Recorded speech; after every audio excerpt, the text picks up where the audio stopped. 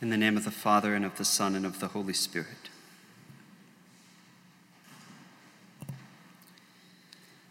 My son, keep my words, and treasure up my commandments with you. Keep my commandments and live. Keep my teachings as the apple of your eye. Bind them on your fingers. Write them on the tablet of your heart. For at the window of my house I have looked out through my lattice, and I have seen among the simple, and I have perceived among the youths a young man without sense, passing along the street near a corner, taking the road to a house in the twilight, in the evening, at the time of night and darkness. And lo, a woman meets him, dressed as a harlot, wily of heart. She seizes him and kisses him, and with impudent face she says to him, I have come out to meet you, to seek you eagerly, and I have found you. I have decked my couch with coverings, colored spreads of Egyptian linen. I have perfumed my bed with myrrh, aloes, and cinnamon. Come, let us take our fill of love till morning. Let us delight ourselves with love, for my husband is not at home. With much seductive speech, she persuades him. With her smooth talk, she compels him. All at once he follows her as an ox goes to the slaughter, or as a stag is caught fast till an arrow pierces its entrails, as a bird rushes into a snare. He does not know that it will cost him his life. And now, my sons, listen to me. Let your heart never turn to her ways, for her house is the highway to the grave, and her paths lead down to death.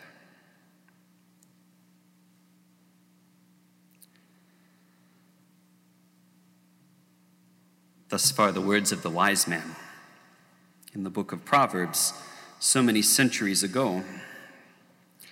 They're sobering words. They're disturbing words.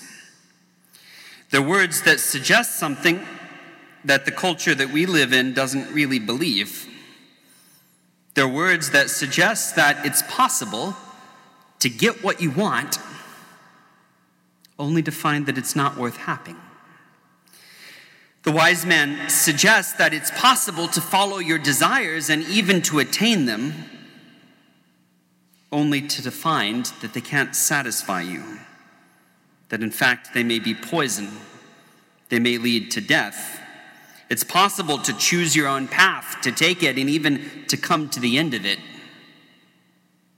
only to find that when you have come to the end of it, you didn't really want to go where it led you. The possibility raised by the wise man, the possibility really there is that happiness isn't all about getting what you want. That if you want the wrong thing, you might even get there, but it won't be enough. If what the wise man says is true, then it becomes a question of extreme importance for us. How to find the pathway that leads to life, and how to avoid the pathway that leads to death. If what the wise man says is true, we all have to pause and reflect and ask ourselves what path we're walking on, and what we're living for, and what we're trying to get. And if we did get it, would it lead to life or death? Jesus Christ, the Savior, echoes the words of the wise man in the gospel. According to Christ the Lord, there are two paths: a broad way that leads to destruction and a narrow path that leads to life. According to the Savior, happiness is not a matter of choosing your own path, whatever it might be, and then getting to the end of it. According to the Savior, happiness is a matter of choosing the right path, even though it be a difficult path, and following it to heaven, where true happiness is. And rooted in the words of the wise men and the Lord's admonition about the two ways, there goes far back into the history of the church a tradition of thinking about how to discern the true path from the false one, how to pick out the desires that can lead us to real happiness, and on the other hand, how to pick out the desires that can't lead there, the desires that are cheap counterfeits, that are false pleasures, the desires that, if we follow them, will lead us to death. And so, though they're not listed in a group together in the Bible anywhere, the 7 deadly sins form an important part of our spiritual tradition. They're the product, I suppose, of Christian wisdom and prudence, meditating on the paths that lead to life and those that lead to death, that have come up with the description of these 7 ways in which the desire of our heart can be snared, like the young man in Proverbs had his heart snared and led away from the true path, though it seems pleasant at first, to a path that leads to death. Those 7 deadly sins are probably familiar to us. They're gluttony and lust and greed and wrath and sloth or laziness and envy or jealousy, and finally vanity or pride. The list of those sins is traditional. It stretches back into the writings of St. Isidore of Seville and St. Gregory the Great. It was probably best of all synthesized and organized by St. Thomas Aquinas, who showed how those 7 deadly sins all have their common root in pride, and how they have their result in all the multiform versions of sinfulness that we encounter in our lives. And during this series, which Father Will and I will preach, we want to explore those 7 deadly sins, what each one is, the path that it follows, why that path can seem so attractive in the beginning, just like the path that the young man is walking on in Proverbs, but why, just like that path, it doesn't lead to life, it leads to death. The 7 deadly sins were combined together in that list, not necessarily because they're the worst of all sins. Sometimes they come in forms that are relatively venial and minor. But the 7 deadly sins are the sins that cause other sins. They're the sins that beckon us down the path. The 7 deadly sins are at the root of our sinful motivation and all our sinful desires. If we want to know why people do the bad things that they do, well, the answer is basically the same 7 things since the beginning of the world. It's because of gluttony and lust and greed and laziness and envy and wrath and pride. And by exploring those 7 deadly sins, those 7 false paths, by understanding how they start and where they end, we equip ourselves to avoid the false path and walk the true one, which is, of course, the thing that's really at the heart of this holy season of Lent. So, by way of introduction, I want to meditate for just a moment on this false path, the path of sin with its 7 branches, and see something about where it starts and where it leads, and in general, why it's so attractive. And then in evenings to come, as we go through Lent, we'll take up each of these sins one by one and try to understand a little better why it can be so attractive and why it leads to destruction, and something about the remedies or the tools that the Lord can teach us if we want to be free. According to the teaching of St. Thomas Aquinas, all these sins have a common root. And that root is pride. Pride, of course, in our tradition is the worst of all sins, the arch sin, the sin that's most directly opposed to God. The tradition has seen pride as the sin of the devil in the beginning and is closely bound up with the sin of our first parents in the garden. It's the sin fundamentally of refusing to subordinate ourselves to God.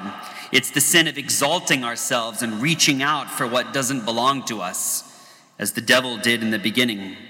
Created by God as a great angel, filled with luminous grace and light, he rejected that because he wouldn't subordinate himself to God.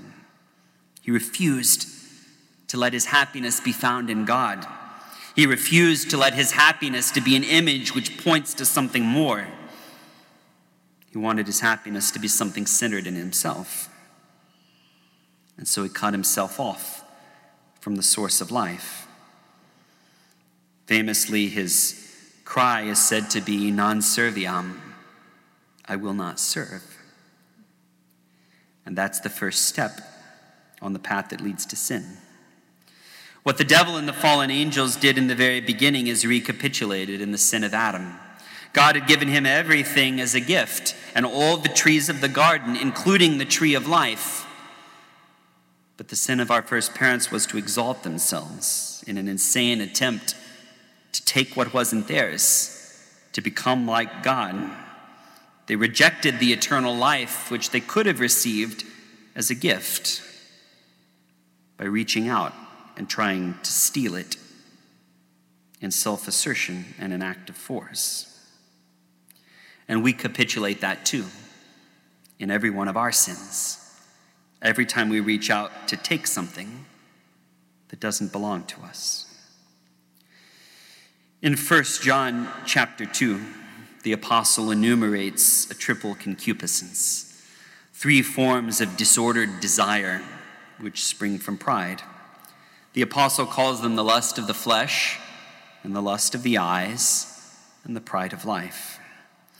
The lust of the flesh has to do with the disordered desire of our animal nature, our desire for food and for sex, good things in themselves, but they become twisted in the particular way that sin can do.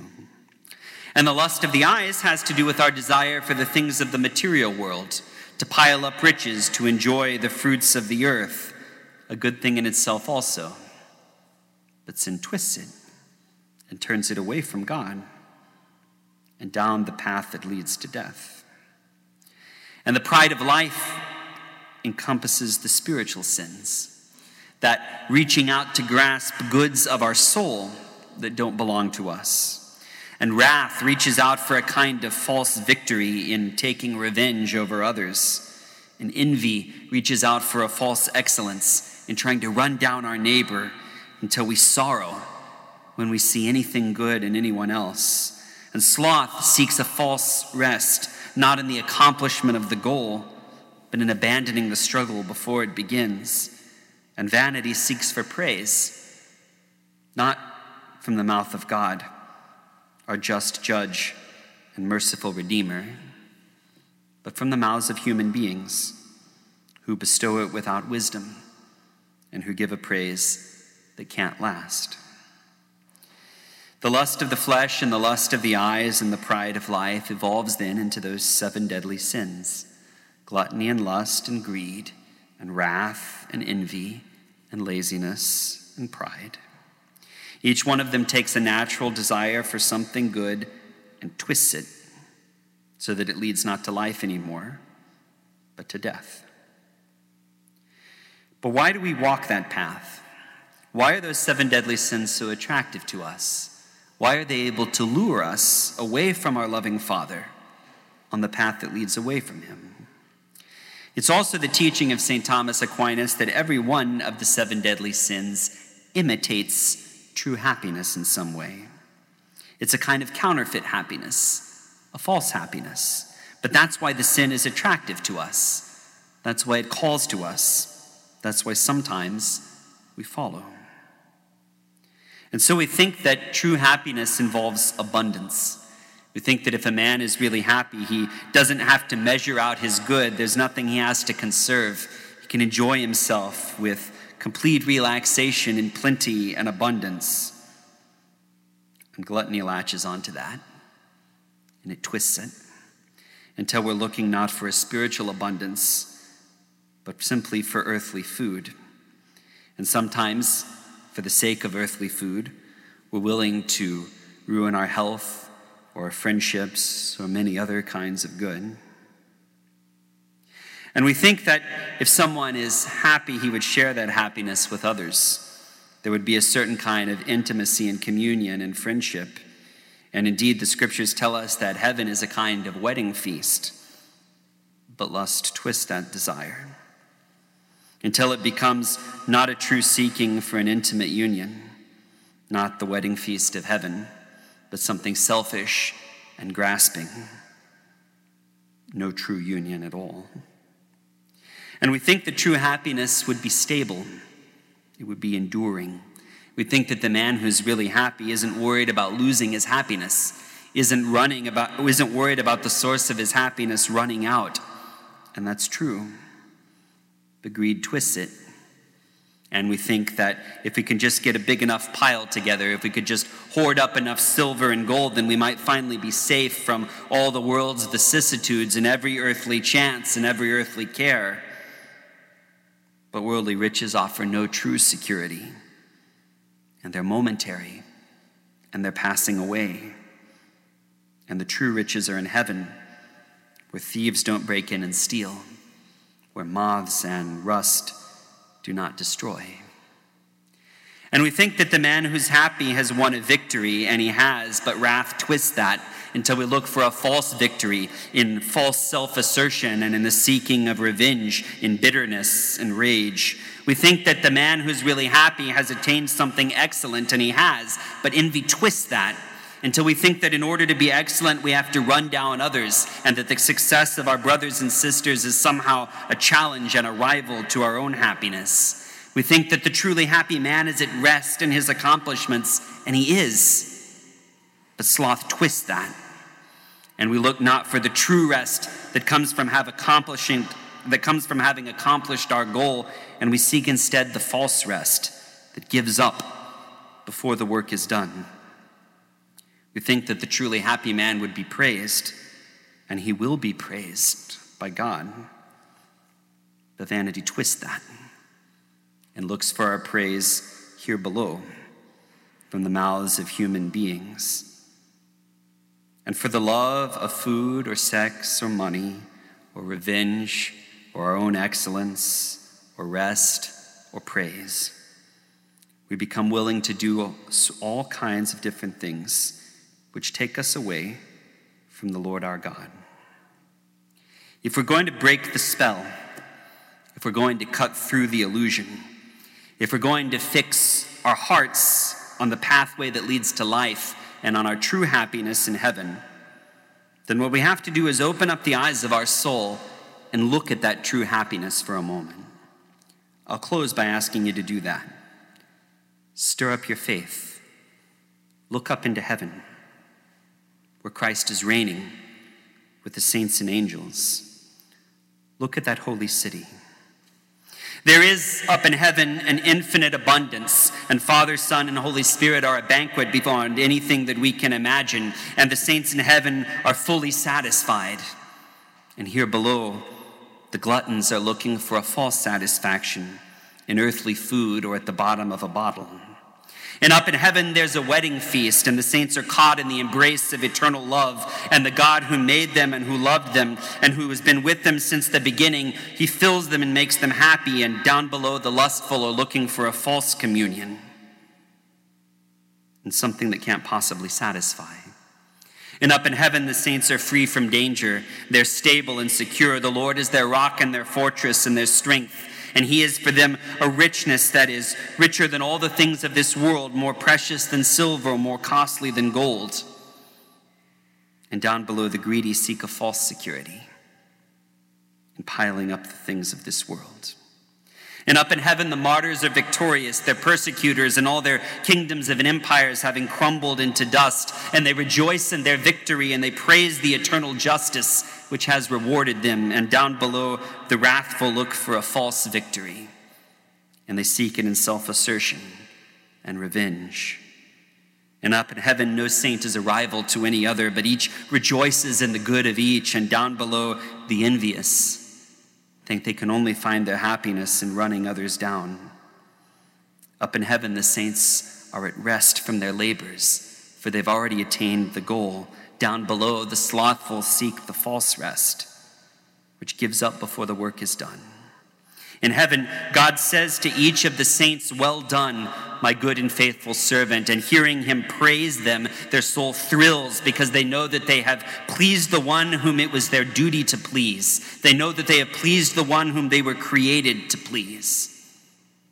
But down below the vein, seek the praise of men, which isn't worth anything. And up in heaven, Christ is calling you on the path that leads to life. And down below, sin is calling too. She dangles in front of your face 1,000 glittering temptations, and she screams to get your attention and to show you all the false paths. But my sons, listen to me. Let your heart never turn to her ways, for her house is the highway to the grave, and her paths lead down to death.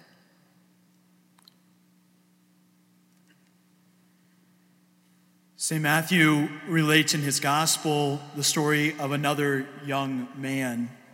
He says that a rich young ruler approaches Jesus and says, "Good teacher, what good must I do to attain eternal life?" The Lord responds to him, "Why do you ask me about the good? There is only one who is good. If you wish to enter into life, keep the commandments." He asked him, "Which ones?" And Jesus replied, "You shall not kill, you shall not commit adultery, you shall not steal, you shall not bear false witness, honor your father and mother, you shall love your neighbor as yourself." And the young man answering says to the Lord, "All of these I have observed. What do I still lack?" And Jesus, looking at him, loved him and said to him, "If you wish to be perfect, go, sell what you have and give to the poor, and you will have treasure in heaven. Then come, follow me." When the young man heard this statement, he went away sad, for he had many possessions. Brothers and sisters, we climb the mountain to perfection. In the great work of St. John of the Cross, he talks about how we're to climb this mountain of perfection, a mountain which is only attainable, whose top is only attainable through grace, of course. Through the reception of God's grace into our life, through the free gift of grace, who makes us capable of ascending this mountain of perfection. Yet, that grace which God gives us does not destroy the nature which he also graciously gave us. We do not all climb the same slope to perfection. The multitude of saints, and if it was daylight, you could see it around you, shows us that we're not simply to become cookie cutters in our way to heaven. If you think about a mountain, brothers and sisters, there's many different ways to ascend a mountain. You can come from the north, the south, the west, the east. There's very steep slopes and very shallow approaches. There's gullies and rivers in some approaches, and there's sheer cliffs on others. And the lives of saints so varied as St. Teresa of Lisieux, St. Louis, St. Cunegunda, St. Henry, Pier Giorgio Frassati, St. Thomas Aquinas, St. Peter, St. Paul, show us that God, in his wisdom, has chosen a particular approach for each one of us, a particular way that we will attain perfection, that he calls us to and no one else. We're made differently, and this is a good thing. One way of thinking of this is called the temperaments. In the ancient antiquity, there were 4 types of people, right? The choleric, the sanguine, the phlegmatic, and the melancholic. You see this in our kind of fascination with personality tests today, right? We're trying to figure out what type of thing we are. Now, there's, of course, a way in which that can go too far. But nevertheless, our temperament, our way of being in the world is important to know. Because it has something to do with the way that God calls us as individuals to approach him. You see, for the man in that gospel passage that I related in that story, there was something that he had to give up that not everyone had to give up. There was some hook of sin that made its way into his life and could be the ruin of his life. Brothers and sisters, grace builds on nature. It does not destroy it. And what Father Doug has related with regard to the vices, its opposite is the growth in virtue. And in order to grow in virtue, one thing that we have to look at very squarely is what are the areas in my life where God is calling me to conversion.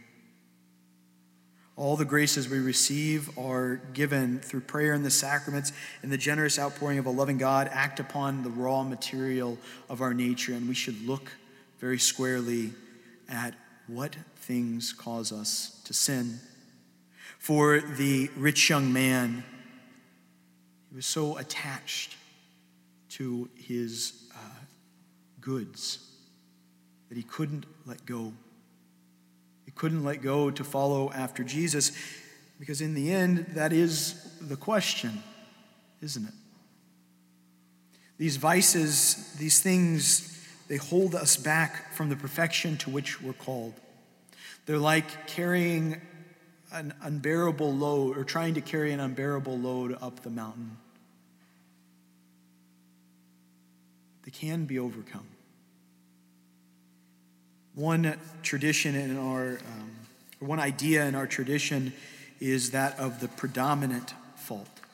This is the fault which may or may not be the most serious sin that we've ever done, but it's the sin, it's the habit of sin that tends to trip us up. It's kind of related maybe to our natural temperament.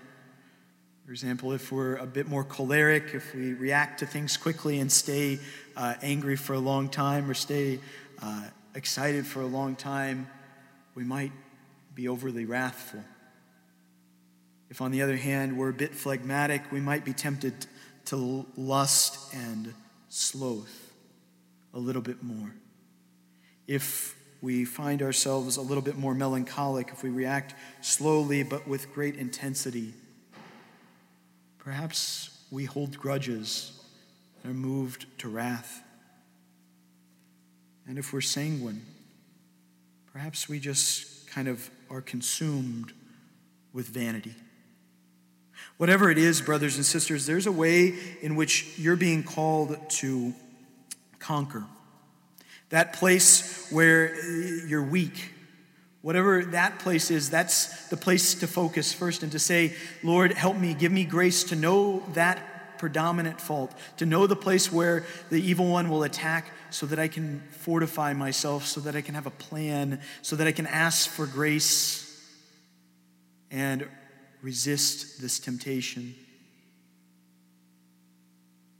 So that when I ask, as the rich young man once asked, "Good teacher, what must I do to attain eternal life?"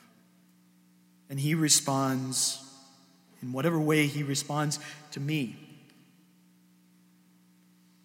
I can say, you can say, I want to follow you, Lord, with all of my heart. You won't go away sad, brothers and sisters, if you've already decided that that's the goal. To follow the Lord with all of your heart. To face squarely those challenges in your life, whatever they are, Because Jesus Christ speaks to you as he spoke to that young man. That question is so good. What must I do? Not those around me, not my friends, my family. What must I do to attain eternal life? What do you hold on to, brothers and sisters? What must you let go of in order to follow him with all of your heart?